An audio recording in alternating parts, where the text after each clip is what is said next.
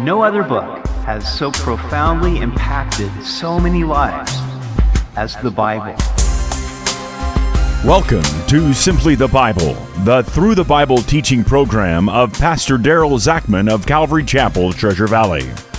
Today we look at Naaman, the general of the Syrian army who was also a leper. It's a beautiful story that pictures the cleansing we receive through faith in Christ. We hope you'll join us as Pastor Daryl teaches from 2 Kings chapter 5 on Simply the Bible. Today we look at a story that I consider an Old Testament gem. It points to the cleansing we all need and only find in Jesus Christ. We continue in 2 Kings chapter 5. Now Naaman, commander of the army of the king of Syria, was a great and honorable man in the eyes of his master, because by him the Lord had given victory to Syria. He was also a mighty man of valor, but a leper. Naaman was the general of the army of Syria. The capital city was Damascus. Naaman held a very important position and, as a mighty man of valor, was highly valued by the king of Syria, Ben-Hadad II. But Naaman was a leper. His skin was scaly white. As the disease progressed, he lost feeling, beginning with the extremities and gradually moving inward. Eventually, he would lose his fingers and toes. Leprosy was incurable. It was considered a long, slow death. Under the Mosaic law, the leper was considered unclean and had to shout, "Unclean! Unclean!" 50 paces away. He could not worship in the temple and was isolated from people. Leprosy is considered to be a type or picture of sin. You see, leprosy, like sin, starts gradually and eventually infects and corrupts the entire body. It makes a person unclean. It eventually leads to death. It isolates a person from others. It is an incurable disease. It requires miraculous cleansing by God. Verse 2. And the Syrians had gone out on raids, and had brought back captive a young girl from the land of Israel. She waited on Naaman's wife. Then she said to her mistress, "If only my master were with the prophet who is in Samaria, for he would heal him of his leprosy." And Naaman went in and told his master, saying, "Thus and thus says the girl who is from the land of Israel." The Syrians were enemies of Israel. In one of their raids, Naaman had brought home a young girl from Israel. Perhaps her parents were killed in warfare. She became a servant for Naaman's wife. She told her mistress about Elisha, who could heal Naaman of his leprosy. So Naaman reported this to the king. Then the king of Syria said, "Go now, and I will send a letter to the king of Israel." So he departed and took with him 10 talents of silver, 6,000 shekels of gold, and 10 changes of clothing. Then he brought the letter to the king of Israel, which said, "Now be advised when this letter comes to you that I have sent Naaman my servant to you, that you may heal him of his leprosy." Ben-Hadad was willing to do anything to help his general.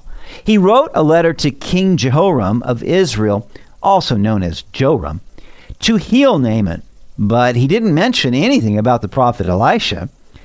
Naaman carried the letter along with 750 pounds of silver, 150 pounds of gold, and 10 sets of clothing.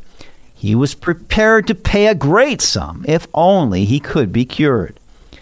And it happened when the king of Israel read the letter, he tore his clothes and said, "Am I God to kill and make alive, that this man sends a man to me to heal him of his leprosy? Therefore please consider and see how he seeks a quarrel with me." King Jehoram lacked faith and courage. He thought that the king of Syria expected him to heal Naaman. He knew that leprosy was incurable and was in fact a death sentence. Only God could exercise such power over life and death. Jehoram thought Ben-Hadad was just picking a fight. So it was when Elisha, the man of God, heard that the king of Israel had torn his clothes, that he sent to the king saying, "Why have you torn your clothes? Please let him come to me, and he shall know that there is a prophet in Israel." We don't know how Elisha heard about this so quickly.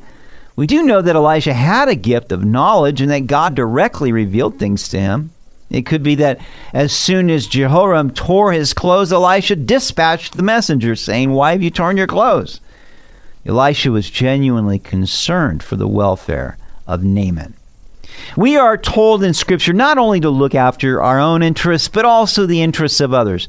This is the heart of our Heavenly Father, who is merciful and gracious toward everyone. Elisha didn't want a sincere seeker to go away disappointed. He saw this as an opportunity to prove to Naaman, and indeed to all Syria, that the Lord is alive and that he works miracles. Elisha's faith stood in stark contrast to King Jehoram's unbelief. I love to pray for people who need healing. I especially like to pray for people who don't know the Lord.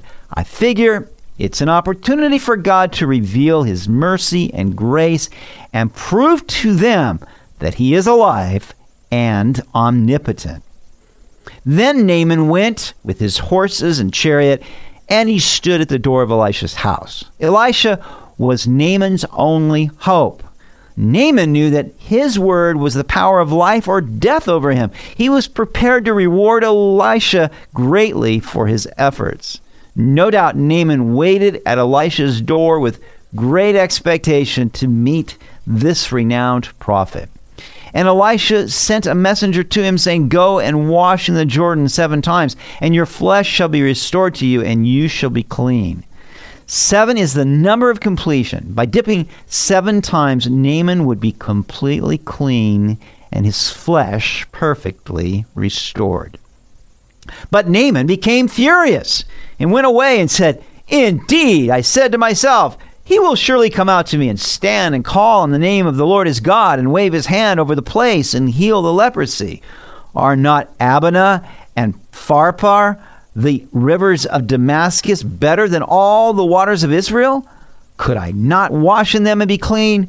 So he turned and went away in a rage. Because Naaman's expectations were not met, he was furious. Often people presume to know how God should do things. If God doesn't meet their expectations, then they become angry and resentful.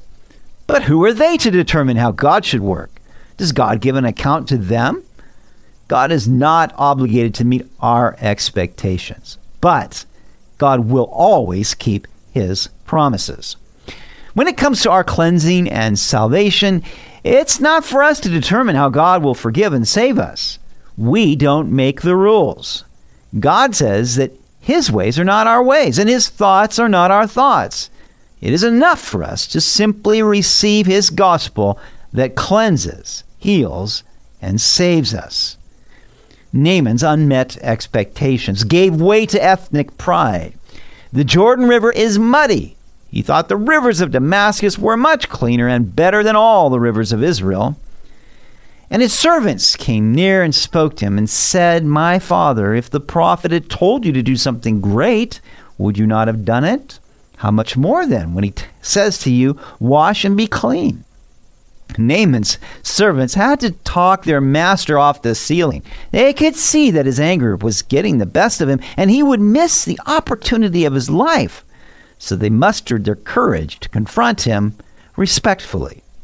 They knew that Naaman was accustomed to doing great exploits, but there was no opportunity here for his self-righteousness. Therefore, he stumbled over doing such a little thing. Likewise, many people stumble over the simplicity of the gospel. They think that simply believing in Jesus Christ is too easy. Surely, they must do some penitence or some noble feat to be worthy of salvation. But they miss the point. God has put salvation within the reach of everyone who simply believes. He has completely removed our works from the equation so that we cannot glory in our own self-righteousness. Then he freely gives us salvation as a gift of his grace. So Naaman went down and dipped 7 times in the Jordan according to the saying of the man of God, and his flesh was restored like the flesh of a little child, and he was clean. By obeying the word of the prophet, Naaman exercised personal faith The Bible tells us that without faith it is impossible to please God. Naaman overcame his unmet expectations, his ethnic pride and self-righteousness to believe in the Word of God and obey it. The result was that the white, scaly, leprous flesh was gone. In its place was pink and healthy flesh, like the flesh of a little child. Naaman was clean. What a beautiful picture this is of the cleansing, healing, and new life we receive through faith in Jesus Christ. You see, we were all spiritual lepers. We were infected by the disease of sin. It corrupted our flesh. It isolated us from others, and little by little it was destroying us. It was a death sentence. But when by faith we obeyed the gospel, then our sins were washed away by the blood of Jesus Christ, and we have been made a new creation in Christ. We're like a little child again. And he returned to the man of God, he and all his aides, and came and stood before him. And he said, "Indeed, now I know that there is no God in all the earth except in Israel. Now therefore, please take a gift from your servant." Naaman returned to give thanks and to declare his faith in Yahweh. He also wanted to give some gifts. It's natural for the one whom God has touched to want to give something back to him. But Elisha said, "As the Lord lives before whom I stand, I will receive nothing." And Naaman urged him to take it, but he refused. Naaman was a wealthy man and would have gladly spared no expense blessing Elisha. But Elisha said no. If Elisha had received something from Naaman, then Naaman would have thought that he purchased his healing. Instead, Naaman discovered that God's blessings come only by grace.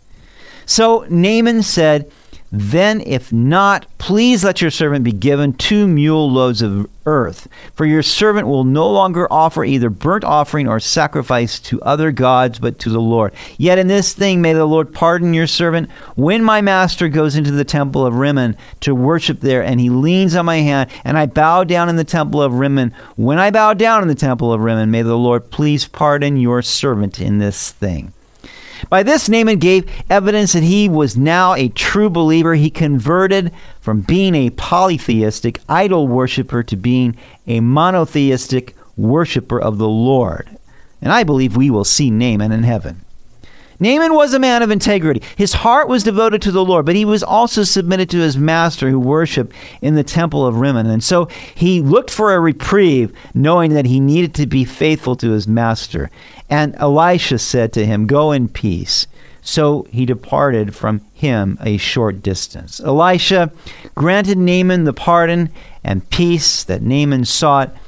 And likewise, the gospel to us is grace and peace and pardon. Because we are saved by grace through faith, we have peace with God. What is your condition today? Do you feel unclean, separated from God, a spiritual leper? We followers of Jesus were all once right there. We were spiritual lepers, but we heard the good news and believed, and Christ cleansed us with his blood. He healed us, and he made us new creations in him. He will do the same for you if you ask and believe. You've been listening to Simply the Bible, the Through the Bible teaching program of Pastor Daryl Zachman of Calvary Chapel, Treasure Valley. For more information about our church, please visit our website at calvarytv.org. To listen to previous episodes, go to 941thevoice.com or check out our iTunes podcasts. Tomorrow, we will see where Elijah's servant Gehazi secretly asked for gifts for himself from Naaman, but it costs him greatly. We hope you'll join us as we continue in the book of 2 Kings on Simply the Bible.